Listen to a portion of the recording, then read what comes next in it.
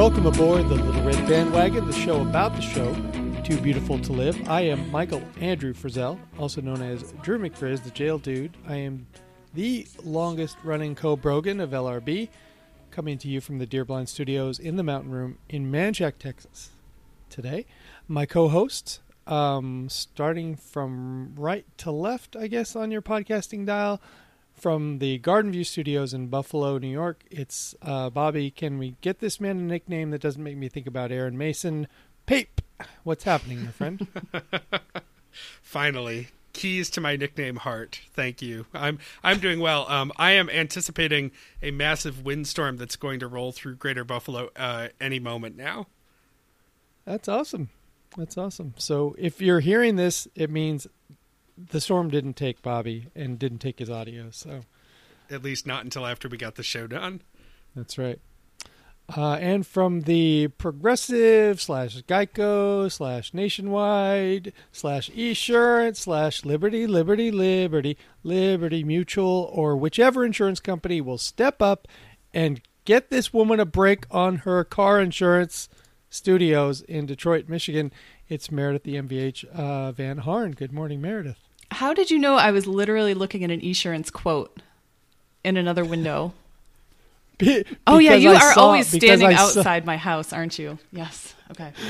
No, I saw your post on Facebook, and if I were you, I would have been looking at insurance quotes almost every moment from the time you got your new bill. Yep. I sure have. He's probably sitting outside your house. Expecting him to stand that long is unreasonable. That's true. Now. That's true. The wind would blow me right over. It sure would. Yeah, I'm experiencing the windstorm that Bobby is anticipating. So if you're hearing my voice, it's even more miraculous right now. Well, it's lovely here in Austin this morning. And as usual, we will talk about our own business as individuals. Then we'll dive into a recap of TBTL, which this week was a whole lot of Luke. We'll keep some house, then we'll let you know how to get involved. At the business desk this morning, let's see, it is Bobby.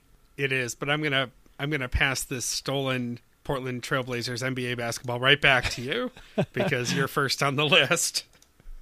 Reppin', snapping, I don't want the mic, says Bobby. Well, I have an apology to make to probably 10 to 15 people in my life that have insisted that that scones are edible. Last weekend, I think it might have been Monday, because I should have led with this last week if it happened before we recorded. But Emily made some scones, and they were goddamn delicious. I only had one, actually. I will say the one I had, and she let me choose. She let me choose the cream of the crop, and I got it fresh out of the oven, and it was good. And no doubt, 2 hours later they were doorstops. But in the moment, that scone fresh out of the oven was good, which I've never really denied that. I've just said once it's been inside the bakery case and cooled down, your chances of getting anything delicious are slim. But today I come to celebrate scones. Not to bury them, so I apologize. Had a delicious scone. Wow. Flavor? I think it was just like your traditional. She had like that granular sugar type stuff, and they were big. These were some big scones, and they were kind of fluffy inside. And there was no like some of these scones fans, they say, well, you got to have it with 7 different kinds of jam and 4 kinds of cream, and you got to, this kind of coffee. And I was like, if you have to have that many things, maybe the thing itself isn't that great, But Emily made some that stood on their own. So you mean it's not the breakfast cereal that's part of a complete balanced breakfast? Yeah, 4 eggs and 7 strips of bacon. Okay. And I have to explain. I have a new roommate. Emily has rearranged the living room, which meant that there was no more room for our friend Branson.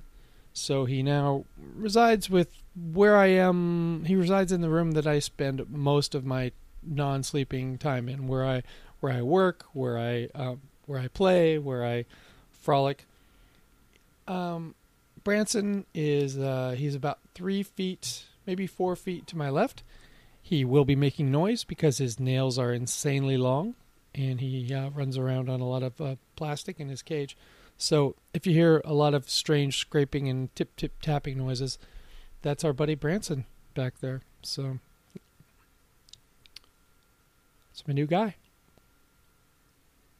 Do you think this is a long con where Branson has been plotting to get closer to you for your demise? He only tried to kill me that one time. In fact, he likes me better than... I think he likes me better than Emily, because when Emily picks him up, it's usually to like move him to another place so that the cleaning lady can get in or whatever. You know, she's very goal-oriented when she's handling him. I pet him. You know, the times that I do take him out of the cage, I usually take him out to pet him, and then I lean into his cage and pet him a lot. So he actually likes me. He didn't, I wouldn't say he tried to kill me that one time. It effectively almost did kill me, though. And you don't think it was malicious cut our intent, mic before? No, not at all. Not at all. He's just crepuscular, and you know, it was early in the morning, and I'm not crepuscular. In fact, I'm quite sleepy sometimes in the morning, and don't have a hard time handling bunnies running around underneath what were then my actual feet. And they don't like to stomp animals. That's you know, one of my better traits, I've been told. I don't like to curb stomp animals. No. I'm just going to check with Chioki Jensen to see if you used crepuscular correctly. What did... Andrew had one of those...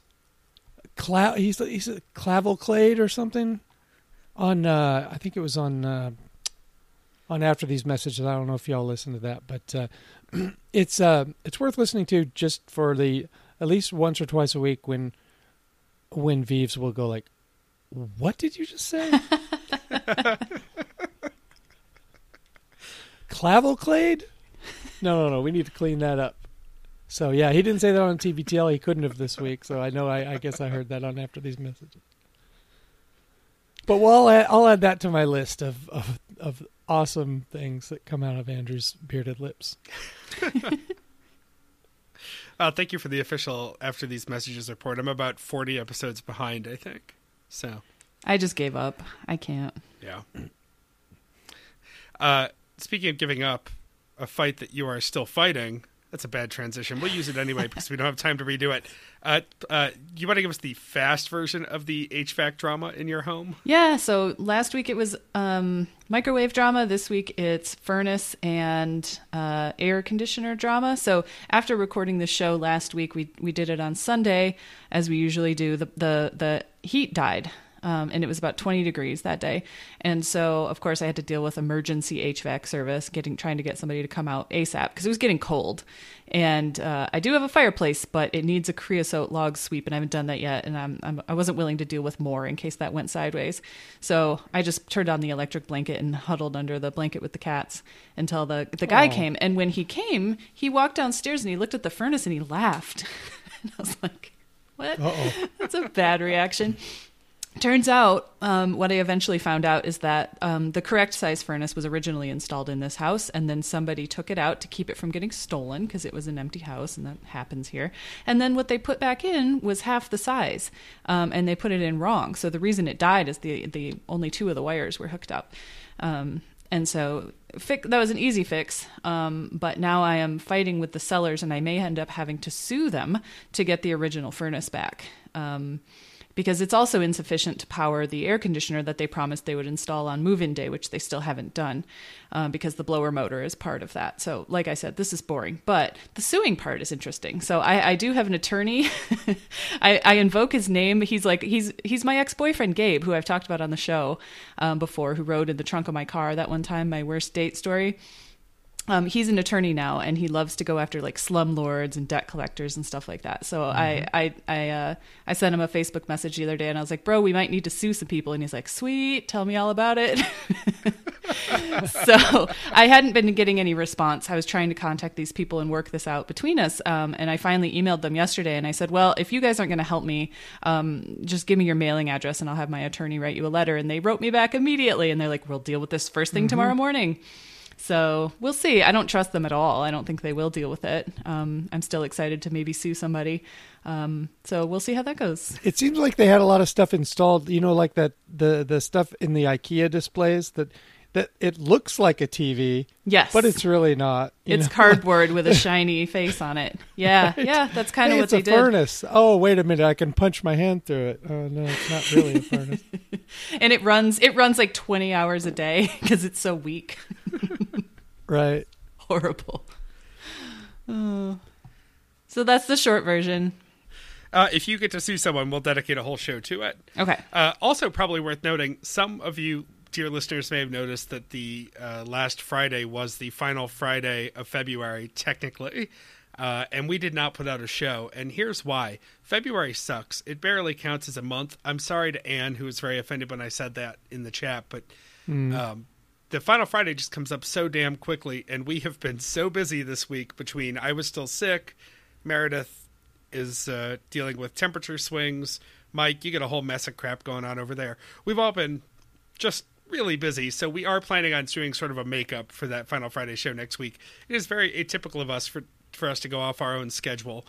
However, I think that our schedule actually doesn't make sense to anyone but us anyway, so just be delighted when you get a Friday show very soon. I just like cheating February out of a show because, as you know, I hate the Blacks. So anything we can do to make their month less celebratory. There's a cell phone shaped bullseye on you. There should be. Christ. Every month is Black History Month, Mike. Mm-hmm. Why do they? I mean, did we purposely?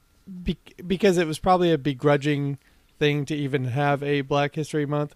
Do you think that's what the man just said? Okay, you can have one, but it's February. It's the worst month of the year. It's just adding injustice to it. Yeah. Why not just get it out of the way before the tiki torches go on sale for the spring setups at Home Depot? Mm-hmm. Okay. Yeah. Torches. We're gonna do some throw your phones because we're gonna keep this moving. And the first one is an excellent dovetail to Meredith's legal woes because it's from listener Justina, and she writes this based on last week's recap. Hugging my phone at hearing Meredith and her laugh on the recap. Missed you. Aww. Blushing smiley face emoji. I think that's what that was. Thank you, Justina. That's so sweet. It was nice to be back. Took too long of a break to move. We've got a couple more. I'm going to summarize the next one because it's very long and thorough and thoughtful, and it's from Matt. And Matt writes, "Hi, folks. This is the A-Bone's littlest brother. I've been listening to a little LRB lately.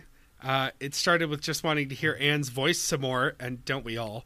But I've been enjoying listening. You talk about a podcast I don't listen to that I guess I've got a bit hooked. Who'da thunk? Don't worry, Anne. I haven't heard you say any horrible things about me yet, and if you do, whatever. I probably have it coming." That was parenthetical, but I read it anyway. Matt goes on to explain that we talked about the Nordstrom Rack relentless email marketing tactics. And he writes that he's not only a particularly spam-averse citizen, but also an actual data privacy professional. And he explains that, in all capital letters, that shit has been illegal since 2003 and is only getting illegaler by the minutes. And he proceeds to explain this in detail, likening it at one point to a Tinder date, and then clarifies that he has no idea how Tinder works. And he ends his email by saying, "Anyway, thanks everyone for being the rays of sunshine that you've been in Anne's life for these many years. Love you, Anne. Matt." Matt, you got that last part reversed. Anne is the sunshine in our lives. Do not let her leave us ever. Please and thank you. I like this because it's proof that she doesn't talk smack about us behind our back. Like she's talking good over there with Matt. She doesn't say, I put up with them, because I like doing the show, but what a bunch of idiots. Obviously, she's talking well of us. So she'd be within her rights to say those things, though. Oh, definitely. Especially with me. Come on. Well, yeah. Getting so sick of carrying those losers over the finish line, editing all their Right, shows. that's right. She could say all those things, Yep, honestly. she sure could. And then we have an email, name withheld upon request. So those terrible parents.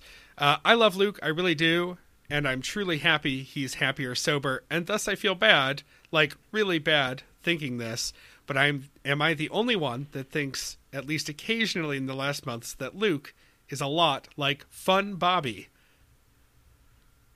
And that is a Friends reference that I don't actually get because I don't remember those early seasons of Friends very well. Me neither. Was it Chandler that had like a alter ego, or I don't know.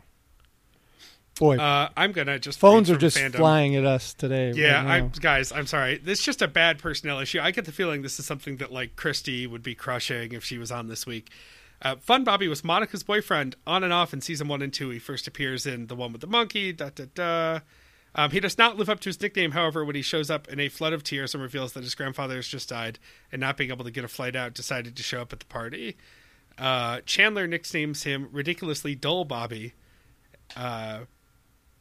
And it makes Monica drink. Yeah, so it's definitely not me, and it's definitely a Friends reference, and I'm so sorry, everyone, that we're not doing it justice. I thought it was you, and I was racking my brain like all the way back to like Takedown. I was like, did we do a Fun Bobby segment or something? But it's Friends. As soon as you said Friends, I was like, oh yeah, that rings a bell. But yeah, those early seasons, I don't think I've seen that much either. I thought I'd missed something like an inside joke about our Bobby. I thought it had to do with you. Yeah. Mm-hmm. Yeah, no, I'm actually fun because that's like calling that's fat a guy thing. slim. You gotta right. Mm-hmm. I am moderately actually Fun Bobby. It's fine. Yeah, Mm-hmm. Bobby's fine. Fine, Bobby. we should roll. TM. Yes. More merch coming soon. We should roll into our week in review, and I think we should preface this by saying that because this week was all Luke's unnecessarily deep conversations with various people, that a recap of them is probably not going to do them justice. You should just take our off-the-cuff notes and decide if you want to listen to them if you haven't yet. But I don't think a beat-by-beat recap is going to work the way it usually does when we're nitpicking Luke and Andrew's banter. Agreed. I plan to nitpick. I mean, I'm sorry, but I only have one day, so I won't slow us down too much. Well, let's start with Monday 2839, Motorcycles and Ninja Stars with Chioki Anson. Luke is drinking instant coffee in Joshua Tree, which he hates, but boy, that's quite a roller coaster with the instant coffee this week. He's recording these intros throughout the week fresh to these pre-taped conversations. He tells us on his way to Joshua Tree, he saw Jen in the airport, and he saw a balloon outside his plane at 15,000 feet, and it really got him thinking about life. Wild. Yeah. I don't know if that's possible, and I meant to check with Captain Will if that's a thing that happens, but I didn't. So you're going to Snopes his ass. Why are you doing this? It's a sweet story. Let him have it. Well, Let him have it. Because Andrew's not here to do it for him this week. And also, right, Andrew would have been this on is- Googler. This is like a shopping bag blowing in the wind in American Beauty. Like, Is this meaningful? I think I might have just equated Luke to a really terrible person. Anyway, Luke's in an Airbnb in Joshua Tree. He gave up and got a new Apple Watch, and he tells a story. No, of now holding... wait. He hasn't he talked before about how he still has his Apple Watch. It's just somewhere in his house. Yeah, he lost it, so he bought a new How about one. a little more of an effort to find the old Apple Watch? I don't know how much these things are, but They're at least a few seems a little dear $100s. to me. Yeah, I would look far and wide before I just replaced it. Yeah. I am guilty of owning 2 sets of Apple AirPods now, which are a little less expensive. Well, that makes more sense, though. Those are extremely easy to lose. These watches strap to your wrist Right. most of the time. I don't really get how you lose it. Yeah. I also live in 2 cities right now, Mm-hmm. so that was part of that problem. I thought I had left them on a plane. I had given up all hope. I even went to the airline to see if somebody had found them on a plane and turned them in as if they would not have been pocketed immediately. Bobby, I once dropped one AirPod on the floor of a flight, and I was like, well, I guess they're gone forever. and I found them as soon as we landed. I found the one I dropped. So I'm still on my original pair. I bought these when they came out, and I still have them. I'm very proud of myself. The only reason I think somebody might not steal a pair of AirPods is that, they've been in someone else's ears. Yeah. Like, how long can you clean something like that before you feel comfortable using it regularly? At any rate, it turns out that they were just buried into like a backside pocket I didn't realize I had in a piece of luggage, and like weeks later they popped out. Anyway, we don't have time for this kind of stuff. We have to talk about how Luke held in using the bathroom for a very long time because his Airbnb had an auto lock on it that wouldn't open until 3:00. Was this was out in the middle of nowhere, or is this in a neighborhood? I mean, he relieved himself in front of Paul Allen's, security forces. He can't relieve himself, or maybe this was a different situation. Well, it was the middle of the desert, so maybe he was afraid of exposure issues. I don't know. Right, exposure. Luke also talks about going into a cafe in Joshua Tree and it being full of very stereotypical Joshua Tree types and being annoyed that he had to wait for dinner, only to be served by a waiter who reminded him of a monk, an actual monk, not Tony Shalhoub. Well, was the waiter silent? I mean, what was the... No, he was a germaphobe. Oh, no, wait. Other monk? Oh, right. I'll jump to Andrew's Grove.co ad, only because we got a good throw your phone about it. Andrea writes, Monday's ad for Grove Collaborative, adding another word to Luke and Andrew's butchery of New Orleans terms. Now it's, let's say, as Andrew said, lawn yap. Oh, boy. Oh, yeah. Over and over and over. This is bad. Yeah. It's not lawn yap, it's land yap.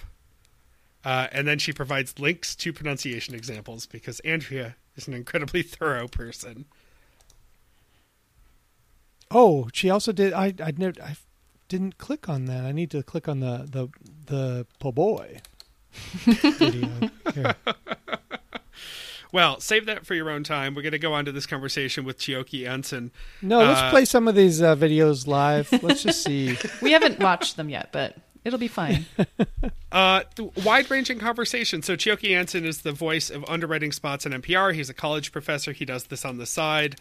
They talk about weird horror movies, and when Luke references the Babadook, Chioke busts him after realizing he hasn't actually seen the movie. That was such a good... It was so pinpoint Luke.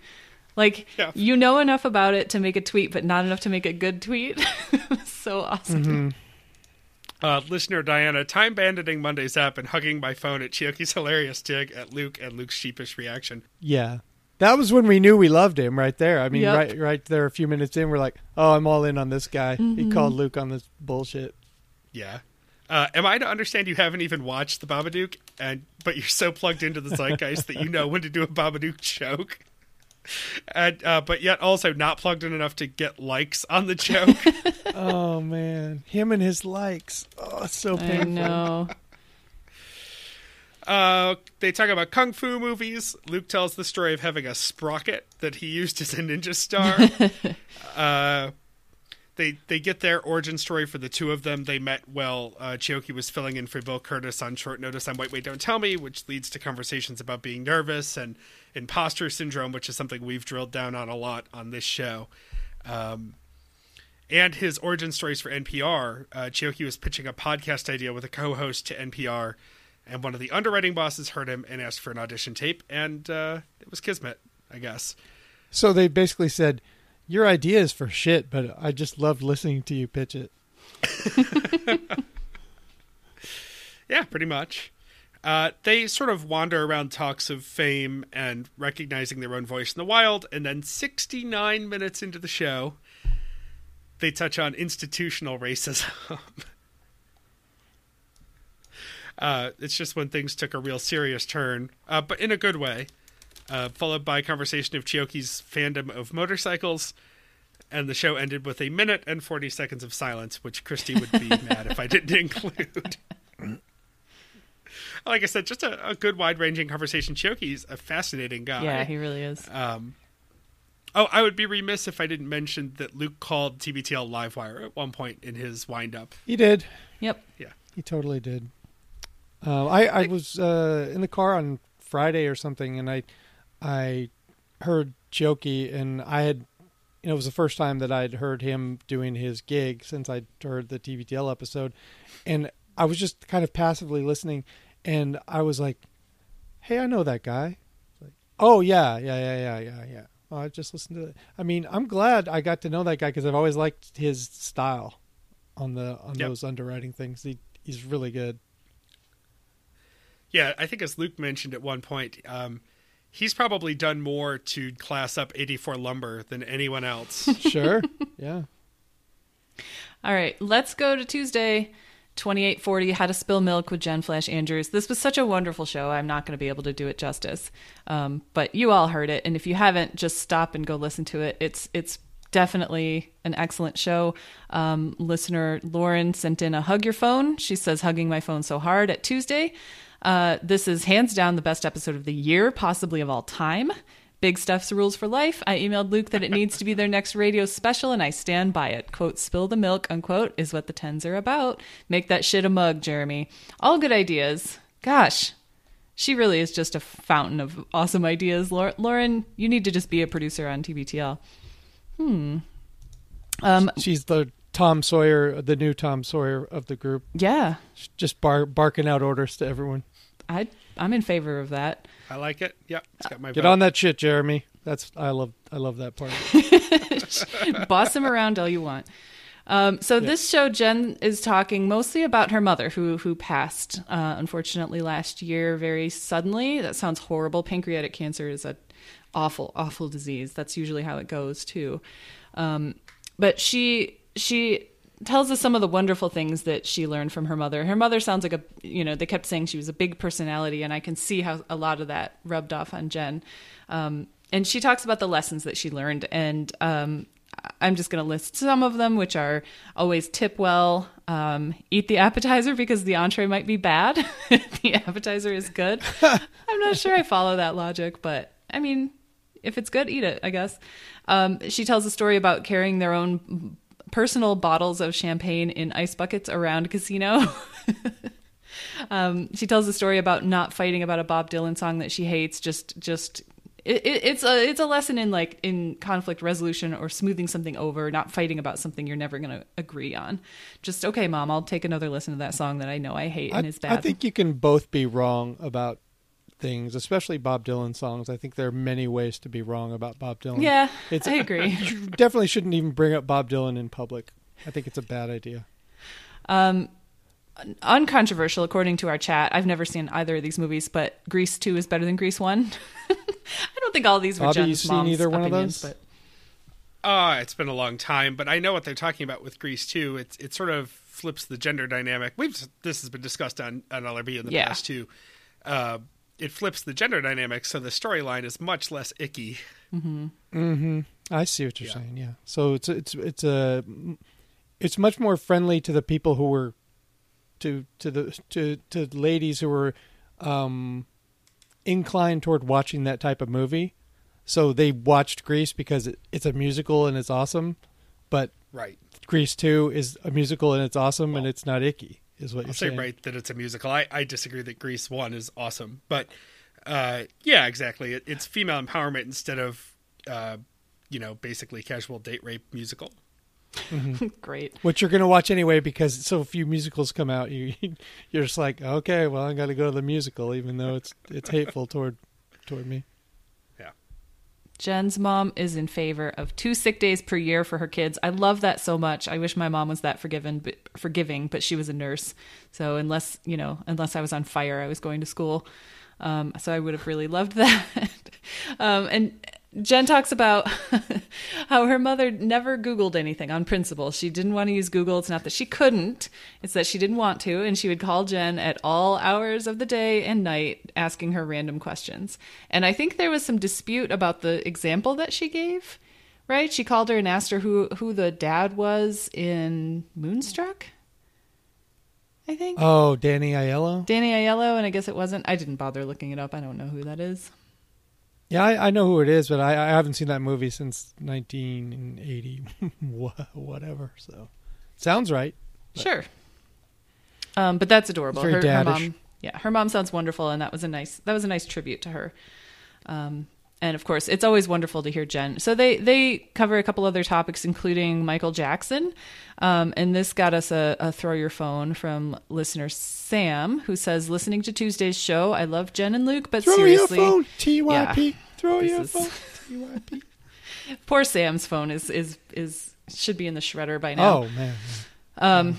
I love Jen and Luke, but seriously, fuck Michael Jackson. Lots of victims do not become perpetrators, and making excuses for an artist just because you like them is BS. It sucks to have to deal with the reality of it, but to pretend Michael Jackson wasn't a child abuser or that you don't know doesn't make it real.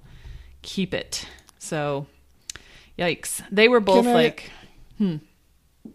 This is actually timely because R. Kelly just got all his convictions for, I think, 7 different young. He was indicted on 10 girls. counts. Yeah, and I think it was 7 different. 7 different women, yeah, girls. I think so. And the thing about Michael Jackson is he was so overpoweringly popular that he has a huge unshakable base. Like, like our president is so terrible that he just can't do anything to at this point lose any of his terrible base. Like, I wonder, is there some hardcore R. Kelly people out there that just, I don't think many people are defending him. No, yeah, like other artists, yeah, stuff like that. But like, at what point, as a fan, do you make a decision? Like, I don't remember making any decision about Michael Jackson at all, either way. But you do think about it now when you hear his music. Mm-hmm. Is what Sam is trying to say is we should never listen to Michael Jackson? Because I'm open to that, but is that what we're saying? No, I don't think so. I think Sam is saying we don't need to make excuses for them, and forgiving their abuse because they were abused as children is not a valid excuse. It's not saying it's okay that you became a child molester. I mean, it's horrible that he had abuse in his childhood, but it doesn't excuse his future behavior. I think that's kind of more the point. It's okay to separate the art from the artist. I think we've been having to talk a lot about that in the last few years. Mm-hmm. Yeah, they should do a slow burn on Michael Jackson. I mean, they did such a good job on Bill Clinton, and that was kind of the same scenario, right? He was just so beloved by liberals in the 90s that you couldn't possibly imagine he did anything wrong. Yeah. You're always like, okay, I hope there's nothing else. Not you, too. Oh, of course it was a consensual relationship. They were both adults. No power differential at all. Yeah, so that was kind of unfortunate. But otherwise, for the rest of this episode, they talk a lot about therapy and mindfulness, like the whole entire week. Jen tells a great story about buying huge quantities of water online and having to go to the post office and pick them up among her small town scornful neighbors and postwomen. Oh my God, Emily would bury that fucking place. I mean, between the 40-pound dog food and cat litter. I mean, me too. The sheer amount of heavy crap that we get delivered now. It's I don't think I've lugged a thing of cat litter to my door in a couple of years now since Amazon Prime, and now I have to have all my packages delivered to the back porch because number 1, they'll get stolen, number 2, they'll get rained on if they go to the front porch. So I have a covered back porch, and every day almost, especially when you move, you have to buy all sorts of other garbage. So I've had mountains and mountains of Amazon boxes, and my garage is full. My car is in one side, and then the other half is all empty boxes. It's a nightmare.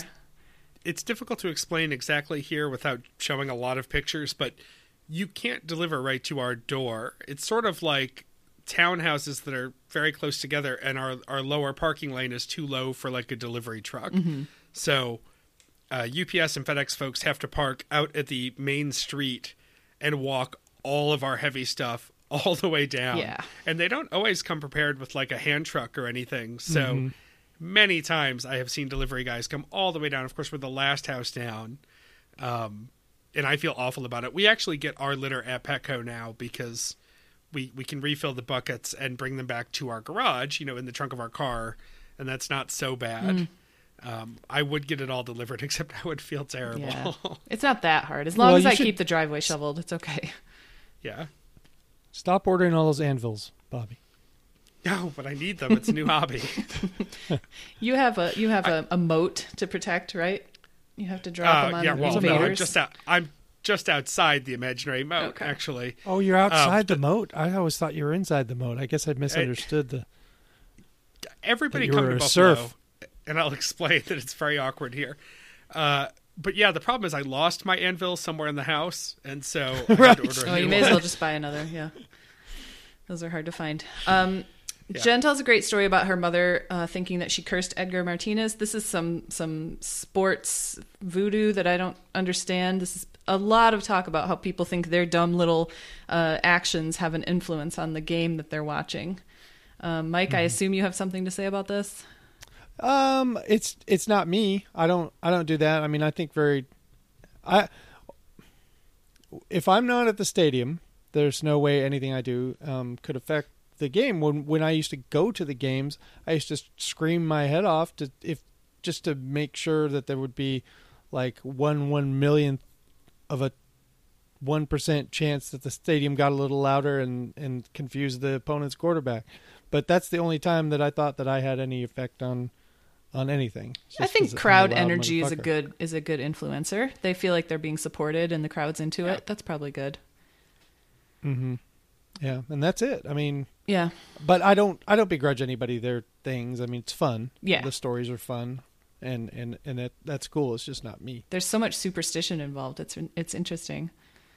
Bobby, you do any of that stuff? I don't go in for any of the superstitions, despite how much I love baseball and old baseball movies where it's all about that kind of stuff. I'm just too analytical about it. I also live in a world where I matter very little. Aw, that's not true. Bobby, the thing about like if you did have one of those things like with the Bills, like you could go, drink a Bills bomb or put on a different shirt and it would, change their stars somehow. I think you would have exhausted it by now trying to turn around the last however many years of complete horribleness. Well, right. I mean, think about how dark it could get when you've changed every last thing in your life and the Bills are still terrible. You're really running out of things that you still can. losing, and you're like, oh, how many jerseys can I buy? I'm broke. There are a lot of anvils available on Amazon Prime, by the way, of all various weights. Crazy. Really? 100-pound anvil is $191, and it is available for 2-day delivery. Oh, man. Free shipping. My delivery person would throw it through my front window. Never make me do At this what again. price free as he throws it through your window? Yep. The rest of Tuesday's show is sad. Luke he does, I think, start crying when he talks about how much he admires Jen for being so opinionated but also empathetic. And then they talk about how there should be bereavement leave for pets. There's a lot of talk about animals this week. And Jen talks a little bit about losing Mr. Knightley and how, of course, that's sad and awful. But it was really, I don't know, it was encouraging to me to hear her opinion on pet life cycles. Like she loves the dog that she has now, and then he's going to go, and then she's going to have the opportunity to meet and have another new relationship with another dog, and that's how she sees it, and that warms my heart. That was wonderful. So, about the bereavement thing, when we had Frank put down, I had to go to work that day. In fact, right after I took Emily home, and first thing there was a delivery I needed to take out, and I knew where I was going. I knew this person, and I'd taken her food before, and I knew that she had a really awesome, dog. And so she opens the door, and I'm like crying and crying. And she's like, what's wrong? And I told her, and she starts crying, and it's like, yeah, maybe today, maybe Yeah. I could have I took the rest of the day off because I had to put Stevie down in the middle of the day. I had to leave work and go to the emergency vet.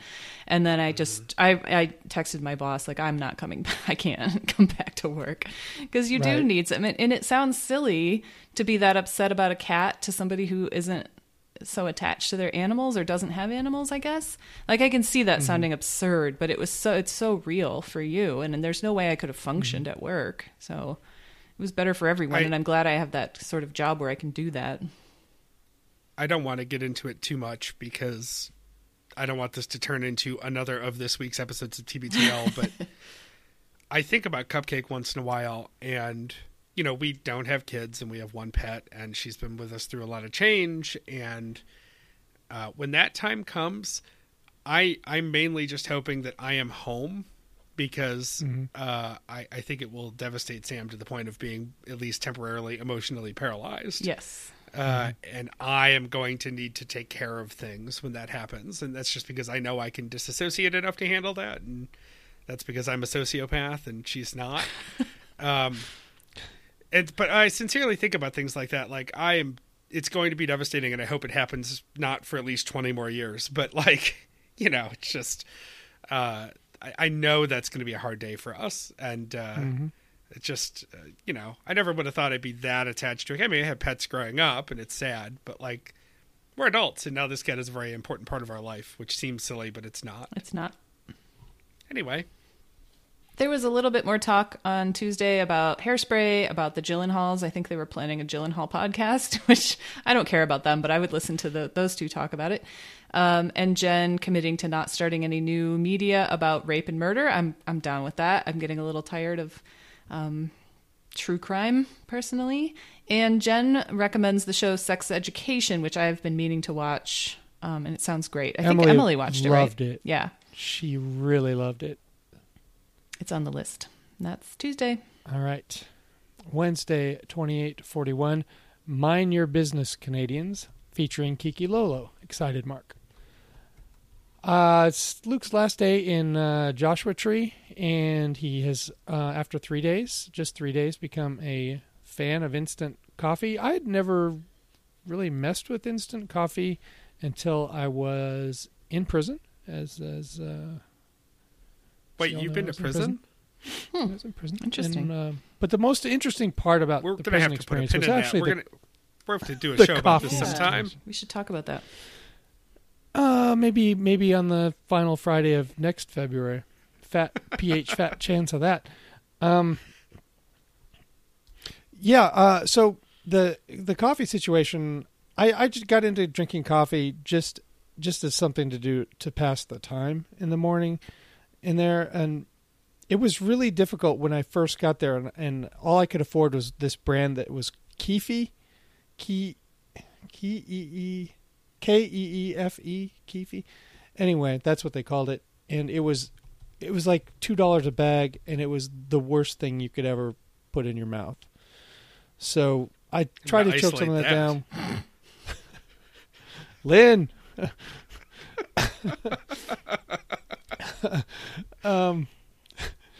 So once you get a little bit of money in your pocket or in your commissary account, you upgrade to the bag of Taster's Choice, which I guess, you know, instant coffee people look down on, but if you had Taster's Choice, if you're drinking Taster's Choice at Sheridan in the mid-90s, that meant you were living.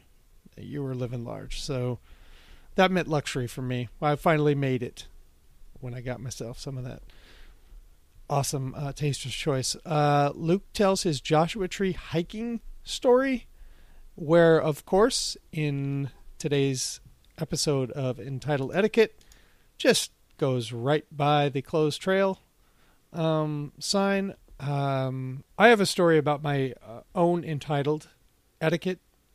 It was about a month ago. It was after heavy Texas rain, but I kind of figured the rain would have already, gone through the low water crossing. So I'm driving along and I see the road closed thing, because they'll put those things out, and then the water's cleared out, but they haven't had time to take all the signs down. So this one I figured was going to be dry. So I drove around the road closed sign like Burbank would, and I drove along and then went around the turn just where I could see the low water crossing, which was bone dry or close to it. But there was a cop down there handing out tickets to other like-minded, entitled individuals like me who'd done this maneuver. And so there was a line of people to get tickets. And he was taking like 10 minutes with everyone. So I was like, well, I'm not going to sit here like an asshole and, blow my afternoon waiting for him to write a ticket for me. So I just pulled a U-turn and I left, and I was like, he could write down my license or, come pull me over now or whatever he wants to do. But I'm not taking the extra punishment of losing an afternoon while this kind of seems like dirty pool. Does it not? I mean, yeah, a little bit. That's pretty shitty. I mean, it was a fundraiser. It's like I came around the corner and I was at a police fundraiser. It's like, oh, the look spam at this! phone I calls. They should have just walked up and down with a fishbowl or something, a collection plate, and we could all gotten out of there a little fucking faster. Sorry, I'm getting a little upset about it. Mike, I'm going to interrupt for a moment because I was just searching around looking for a picture of Keefe Coffee that we could use for the show picture, and I couldn't find a good one, but I did find on YouTube an instrumental work by an artist named Stackwell titled Keefe Coffee. I played it for a split second in my headphones while you were talking, and it sounds terrible. Stackwell has other tracks called Sound of Da Police, also instrumental. I'm sure he knows that sound well. I'm a Pimp, and Sext Message, What? which has 28 views. When you're a pimp, you don't need to tell people you're a pimp. That's part of being a pimp. You know what I mean? Well, That's part of pimp life is that, Well, maybe people that's know why you're a he pimp. knows the sound of the police, right? Well, clearly the guy, he's delusional, because if he was stacking well at all, he wouldn't be drinking Keefe coffee. That is for show. I'm not going to Easter egg any of these tracks because I'm sure they're all terrible. Sorry for interrupting. Please proceed. Luke says the gig is up. I didn't like that because it's not right. There's a sign. What was it? A sign that said that the stope was still open on the coal mine he was messing with, and that's why they didn't want people around it. I can't. All the details of the coal mine I didn't really care, so I didn't write them down. This is easy. Big hole in ground, fence around it. Don't fall in holes, so we put a fence around it. Go. Yeah, that's the reason there's a fence around it, because don't go in the hole, you dummy. Yeah. Luke reluctantly interacts with some other trailbusters of the Canadian variety, and then ends up having a nice afternoon with them. And then there was some like awkward moment at the car or something where he was going to lean in for a kiss with somebody or a hug or exchange email. Luke, you're under no obligation. You say, hey, nice talking to y'all. We'll see you later. When you know you never will. Luke, he second guesses the trail maintenance, because I guess the trail was closed for visual inspection. He was like, why can't you do that visual inspection, while there's other people on the trail? And I agree with him on that one. The trail maintenance closure for just looking at the trail. I don't know. I'm dubious. Okay, we finally get to the Kiki Lolo, and she said with DPD, was she talking about Dinner Party Download? Did we know this about her? Oh, I don't know. Because she was talking about her start in public radio, and she went by it real fast, but she's in LA.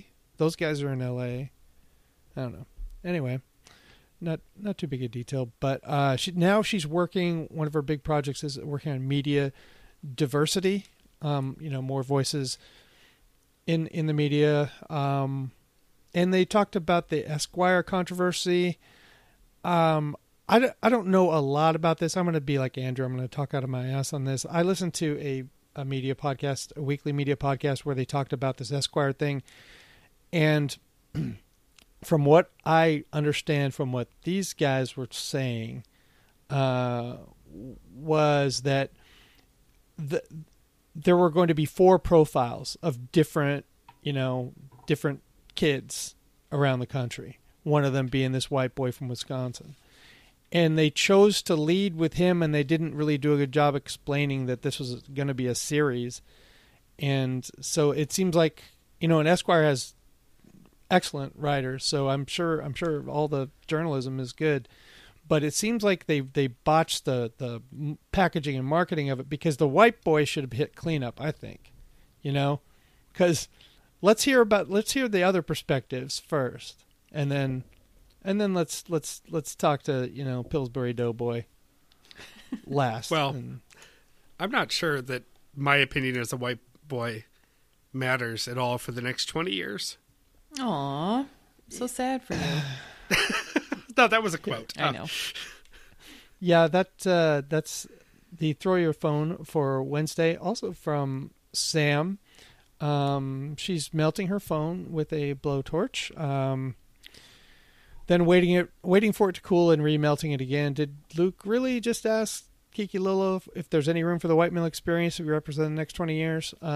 Luke even jokingly thinks we're going to suffer from a lack of white male representation. He has proven once again how little he can comprehend reality. Now she's getting a little bit too upset. Maybe take a play off, Sam. I don't want to see you get a, I agree with her. I mean, it's insane. Oh, to totally. Think that no, you guys just have to sit down and shut up, and no one's ever going to hear from you again. What a relief. There are podcasts. We've been waiting to sit down and shut up. As long as there are podcasts, there will be white male opinions. Yeah. We agree. Let's see. She has a podcast called Please Advise. So I checked out the Twitter there. They have a pretty strong following. Something about a Lizzo. I don't really. Since I'm not a music for your weekend or music. What's that contest? The Song of the Summer. Song of the Summer. She had Lizzo on her show when Lizzo was just blowing up, and she played the flute. So Lizzo is a lady. Yes. Or, okay. She is. Lady pop star. Mm-hmm. Okay. There's a note in there that's just for me. Russian Dolls is recommended. There's some true crime show angst.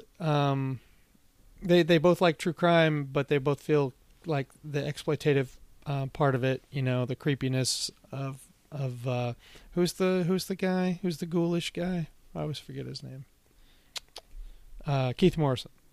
I mean, yes, it can get ghoulish, and I'm not that comfortable with it sometimes. And he made a good point about 48 Hours. It is different, it has a different feel to it, because it's just, I don't know, it's the process, and it educates you on I don't know how people treat each other in these situations. Whereas when Keith Morrison comes in for the interview, the jailhouse interview, it's all, it all happened a long time ago, and everyone's carved out their narrative, and it's, I don't know. Anyway, Shaq opens a restaurant in LA. I know things about Shaq. I do. I know things about Shaq. I will say that I can't say on this podcast. I think you've said that before. Does he have any time left in his day to help Meredith get some better insurance? He possibly could. I did put a ring. I put a ring open? doorbell up today or this week. Oh, there you go. He helped me with that. Do you have any Shaq Gold Surrey. Bond in your house? How don't. how power user of Shaq products are you? I don't have any chafing problems. Oh, Stop man. bragging. One of my favorite things that I ever watched on television was on TNT, and their pregame and halftime postgame show is the best show in sports television. And Shaq is on there, and Barkley's on there, and this other guy, Kenny Smith, and they were showing clips of Shaq's Icy Hot commercial, and they were I think somehow they'd gotten a snapshot of Shaq with his shirt off in his dressing room, and then they were alternating that with the shots of Shaq's body double in the Icy Hot commercial, and they were crying laughing because Shaq's putting the Icy Hot on the commercial. He's just like, he's cut like the Old Spice guy, he's just, but no, the smash cut to Shaq, eating a sandwich in front of the mirror in his dressing room, just guts everywhere. There's a Schitt's Creek discussion. I don't know anything about Schitt's Creek, so that's it for Wednesday for me anyway. All right. Thursday, 2842, Steve shared Dog Ombudsman. I've got pretty light notes. It was a heavy episode with light notes. Mm-hmm. The first, I don't know, your first line. Well, that was the first 15 impactful. minutes. The very first 15 minutes. The only thing that happened is that Luke ate a pear, and realized that pears are good. So he had this M&M craving in his hotel room, and all they had was a pear. They can be terrible, but I think they can be really good too. He managed to find one of the pears that doesn't taste like dirt. Right? Yeah, it wasn't sandy. I feel like they could be so grainy. 3 to 4 second window of ripeness. Yes. Allows it to be edible. I call it the scone zone. Yeah, the scone zone. The rest of this episode was an interview with Steve Scher, who is a delight. And we find out that he is a licensed animal behaviorist, which is fascinating. And I totally get this impulse, because he said, he had these dogs in his past, and he didn't feel like he did a very good job with one of them, so he wanted to learn more about animal behavior so that he could train his dogs better and learn to live with them better. And I learned so much when I was training Eddie, that I felt bad about how we raised Molly. I was like, wow, we really did a bad job, and she still turned out to be an angel. So at least that was an okay outcome. But it sounds like he had a dog named Tivo, short for Fugitivo, who was a bit more of a handful. But he talks very lovingly about his late dog Cosmo, who's been gone for 2.5 years, and he's still not ready to get another, which is kind of heartbreaking. But he also wants to travel, so he probably isn't going to get one anytime soon. So they had been just walking Rudy, and I was a little irritated that he was like, oh, you're fine. Rudy's fine. I was like, no, trainer. Yeah. It was a missed opportunity. It was. And she probably was doing fine at the dog park. That's one thing. But walking around and greeting people is a different thing for her, which I'm guessing they didn't demonstrate. So they talk a lot about Luke's self-exploration. And I don't know if this was brought up on the weeks that I was off, but Luke talks about this personification of part of his personality that he calls Lenny. Is this news to anybody else? This was news to me. Okay. Yes, news. This is amazing. So he's got this part of him that he calls Lenny, and he envisions him as the Mucinex booger, and he kind of has to check in with him when he's out walking around in the woods to see how he's doing. And I wasn't clear if Lenny was like a good part of him or a bad part or a wounded part or what exactly was going on with that. But he said that it's kind of been less and less and less since he's been checking in. So this is more evidence that his therapy and his mindfulness is helping him a lot. Steve seems to think that being in the woods is really helpful, and that the dogs are really helpful for Luke, to help him be more attentive. And they talk a lot about Luke's sobriety. And I'm glad to hear. I was really happy to hear that he wasn't taking Suboxone anymore. Or Antabuse. Yeah, he was taking Antabuse. And I didn't realize that was another one that he was getting online, not through his physician. That's really scary. And he shouldn't be doing that. Oh boy. We got 2 throw your phones. Actually, hug your phones from listener Ann, who said, this is Ann Miner, I think. First one is hugging my phone. I loved Steve Scher so much. He was a delight on this show too. And then another one, aw Jesus, Steve telling Luke he's a fine person. And then 3 crying face emojis. Because Luke kept saying that he was trying to fix himself, and Steve saying, well, what are you trying to fix? And he never really got a straight answer on that. And so he's like, you're fine. You know, everybody's got their stuff. You're doing good. So that was very, very sweet. It was a sweet episode, and, there's no really summing it up. You just have to go listen to it. Well, I do have something to say about some of the content. Luke, maybe he's talked about this before, but during this episode, he really talks about how he is a climber, how he, he's always looking for the next thing, but he also thinks that someone has their eyes on his things, and it's it brought to mind something that happened. This was probably a couple of years ago now, at least. I've always known him to be like that, and I think he's recognizing more and more that he is. It's one of the reasons that we have never gotten really close is I don't like that. That's not what I'd like in a friend, Okay, so the example of this, and it was a couple years ago when I was talking to Bobby, and I was like, well, maybe we should try to get Chris Hayes on the show. And I thought, yeah, that'd be, let's do it. I'm sure if he has any moment in the day, he's gracious and he'll probably do it. And I was sending Luke an email just, because I didn't want to go directly at like Chris Hayes and try to explain who I was or whatever. So I was just like, if Luke can just give me his email, then I'll send him an email. And if he wants to do it, he can do it. He can ignore it, whatever.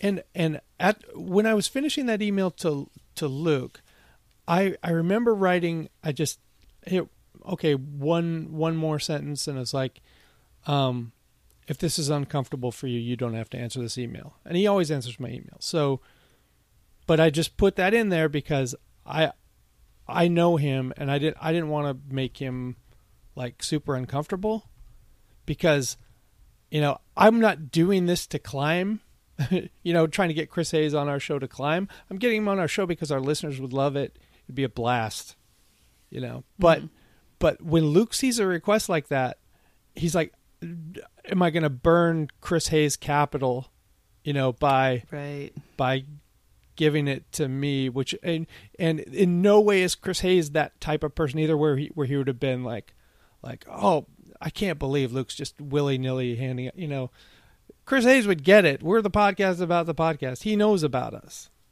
Yes. Whether or not he would do anything, that's that, let that be up to him. But I didn't get a response from Luke. So that said everything. Mm-hmm. He didn't even respond and say, I don't feel comfortable with that, But I know, because I know him a lot better than he knows me, because I've listened to him talk for Malcolm Gladwell amount of hours. So I knew I saw that whole thing playing out, and from the moment, and then I knew I couldn't go around him. Now I don't want to go around him. You know what I mean?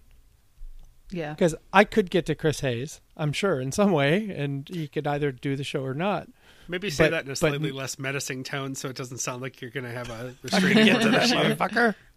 Twitter. But now I can't. You know what I mean? Yeah. Yeah. Because it's like, oh, you end arounded me. I was like, because he and Andrew, they both share the thinnest skin, and they're looking for the slightest of slights all the time, and This is the one thing that really does consistently drive me crazy about them. I think I'm going to title the show it, you know? 10,000 Hours with Lenny. AKA Sarah Huckabee Sanders. Anyway, there's my story. I remember all that, actually. Yeah. Well, look, we got. Did I keep you updated on that? Yeah, a little bit. Well, we stayed in touch. Yeah. Okay. Let's move on to Friday, 2843. Wonderful. Thanks for chatting with Nora McInerney. Luke, just as a production note, did not use the Friday a cappella or production package intro, so we didn't get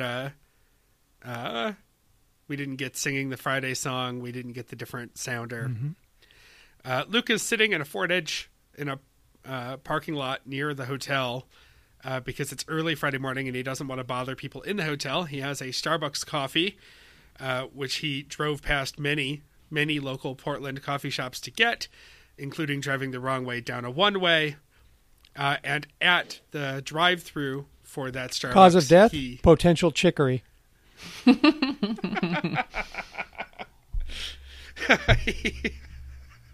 You got me. Sorry. Well, in the drive-thru for the Starbucks, he sees a woman bringing dog after dog out to pee on a sad triangle of dead grass because there's a dog rescue next door. Believe me, those dogs don't find that small area sad. They find that area quite compelling. Yeah, I guess, different perspective on everything, right? Mm-hmm. Luke also apologizes for the botched levels all week because he has no idea what he's doing. He's become a worse podcast editor, just from a technical standpoint, as the years have gone on. And Andrew's not being around all week is definitely showing on that front. Mm-hmm. Diving into the taped conversation with Nora, this was a couple of weeks ago when she was in Portland with Luke to be on Livewire. And they actually do just record their conversation while driving around to his sister's various businesses in Portland. They talk about how boutique hotels are the worst and hipsters are the worst, and they're dressed, quote, aggressively unattractive, which is a good term for it, actually. Mm-hmm. I think that makes sense. I've had that thought myself. Normcore run amok. Yeah. And Luke calls Nora a Manitowoc 8. But based on the standards of Portland, did he say a 2.5? He really took our sliding geography scale to an extreme. Mm-hmm. Yeah. You have to be more careful. You need to calibrate better than that, buddy. Nora talks about learning her eating habits from a video about the dangers of eating disorders in school, and how eating disorders were an issue for her, but then they weren't. She sort of outgrew them. And Luke's attitude to her talking about this is Sam's final throw your phone to the... I'm honestly just amazed she has a phone. Oh, she's back again? I didn't see this one. Sam, we love you so much. You might need to take a week or two off from TBTL. This is a or long at least have and a thoughtful... blood pressure cuff on and, Yeah, don't hurt yourself. Consistent readings. Wire up your podcatcher to a kill switch. So if your BPM crosses over a certain point. It's like Luke's HVAC system. Like when the degrees separate so much, you just got to shut it down. Yeah, when it gets really cold, that's when your furnace stops working. Right. It's a great system.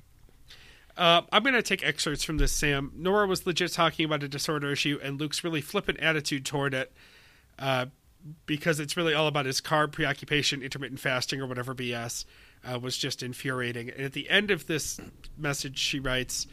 well, I'll never expect Luke to have the consideration to think that those who have struggled with an eating disorder, you can't abbreviate eating disorder ED, Sam. It's just that acronym is taken. Oh, no. Yeah, it's gone. Yeah.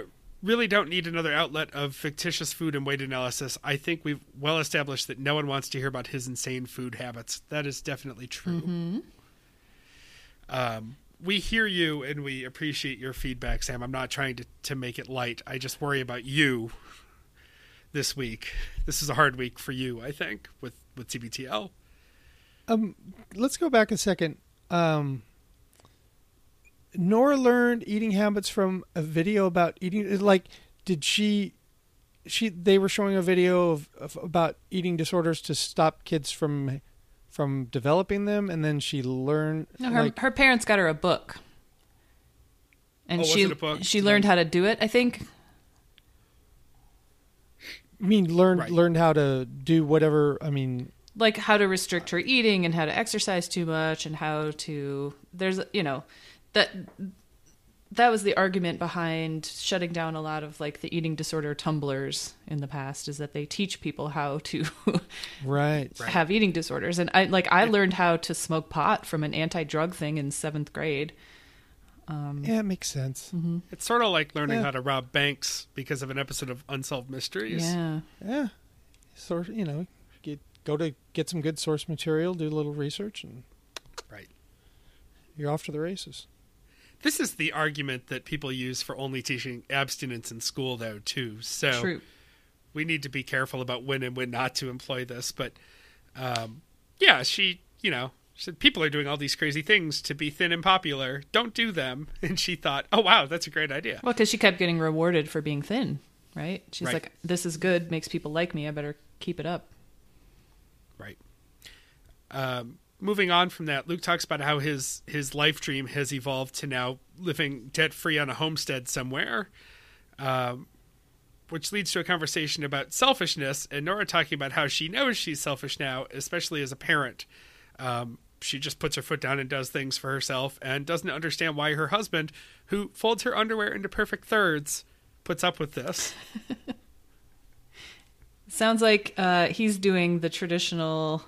That's kind of a gender swap, right? Right. And this is cute. I mean, Sam and I do this all the time. We'll look at one another and be like, why do you put up with this? Blah, blah, blah. But we get it.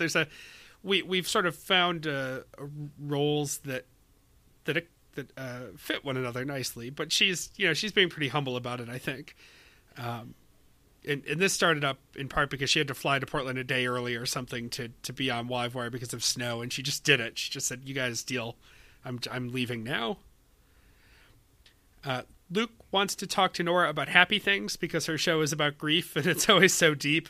And they talk about that rural escapism. She references the book Breakfast at Tiffany's, which Luke didn't know was a Truman Capote book. There's more Schitt's Creek talk. Then they stop to eat. They come back on mic to have Luke tell his stolen basketball story, which I referenced earlier in the episode. And Nora mentioned something about nachos. One of them says something about nachos made out of Triscuits, which sounds great. Yeah, right? It does. Right.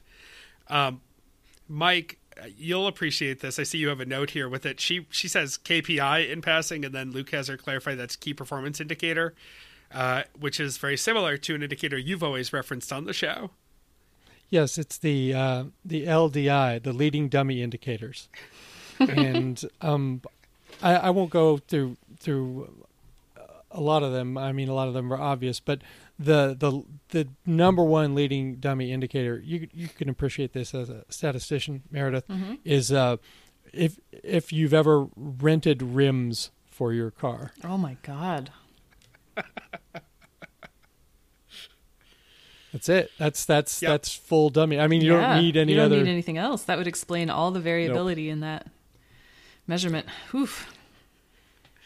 While they're driving around Portland, we get a conversation about how things have changed with gentrification and zoning. Luke says, quote, the only thing I know less about than fat cobras is urban policy. And this is while they are avoiding and then manage to not avoid an adult bookstore. Always seems glamorous. An adult shop titled Fat Cobra. They go to Button, Luke's sister's thrift shop. That sounds low rent. I think it sounds like a really nice boutique-y place. And then Nora gets a phone call, which they listen to on mic, an automated message saying that her kid's school meal account is low. The kid doesn't get school meals, or isn't supposed to be, but apparently he's taking extra meals. Hell yeah. Yeah, exactly. Playing that system. Hey, kids are hungry, Well, that's all you want when your parents pack your lunch. You just want hot lunch. Of course. Oh, I know. The worst, terrible food, but it's hot and everybody else gets it. You don't want to look like you don't get it. Nora's lobbying to take over for Andrew. I think she's joking, but half joking, which is fun. And there is no music for your weekend, but Luke goes out with Fleetwood Mac's Gypsy, which might be the best music for your weekend I've ever gotten to cover. Yeah, that's you can't go wrong with Just with play that. Gypsy three times if you need a full music for your weekend. It'll be worth it. After how deeply thoughtful and awesome the Thursday Steve Scher interview was, I really felt the whole time on Friday when he and Nora were talking that it was like one of the better second dates I've ever eavesdropped on in a restaurant. They were just, I don't know. It's hard to put a finger on it. Anne said something about it in the chat that was very thoughtful, but of course I can't recall her words right now. But you know, I guess we got spoiled by Thursday because Thursday really made me think a lot, and then Friday it'd be like, you know, Emily and I can both hear this couple, and we're just exchanging snarky looks, you know, for an hour and 15 minutes. Yeah. No, this whole week was great, but there's a small part of me that's looking forward to hearing what foods Andrew didn't eat in Maui and sure. where Luke pooped this weekend. Or whatever. Yeah. He was it at would the be great. Oscars too, so we get to hear that. Yeah. I would love to hear things like this mixed into the week. A whole week of this has been a little overwhelming. Yeah. But, you know, one of these a week would be incredible. Mm-hmm. We'll move on here to a little housekeeping. You can buy things from us at littleredbandwagon.com. You can archive past episodes of TBTL. And if you thought the episode with Jen was the best thing ever, as it very much was, reach out to us about archiving, because there are a lot more episodes with Jen, and you can go back and re-listen to them. And if you haven't heard them in years, every one I've ever heard that we go back to is so worth it. And you can help us find more of those by archiving with us. So reach out to Christy about that. Buy things from Amazon by going to littleredbandwagon.com/Amazon. It's a terrible company, but at least they throw us a kickback when you buy things from them. This week's Earbuds and Earworms is about earliest memories of favorite songs and why. I'm curious to hear what people's childhood favorite songs were. How much should we get with an anvil? How much can we get back for that? We haven't been able to depends on figure how- out the commission calculation, I don't think. It's it's an algorithm. It's proprietary. Yeah. We'll just have to find out. Yep. Somebody buy an anvil. Yep. If you want to get involved with the show, our website is littleredbandwagon.com. You can send us your hug or throw your phone moments at throwyourphone.com. Visit us on Facebook, our page, or the Stens page. Our show Twitter is at LRB Podcast. You can email us at littleredbandwagon@gmail.com. You can send us a voicemail or a text at 802-432-TBTL. That's 802-432-8285. And you can fax us, 617-354-8513. And with that, Bobby, why don't you get us out of here? Absolutely. Until next time, this is The Next Party. And we love you, Jen, and we're so sorry you lost your mom. Nailed it. To a room with some lace and paper flowers. Back to the gypsy that I was, to the gypsy that I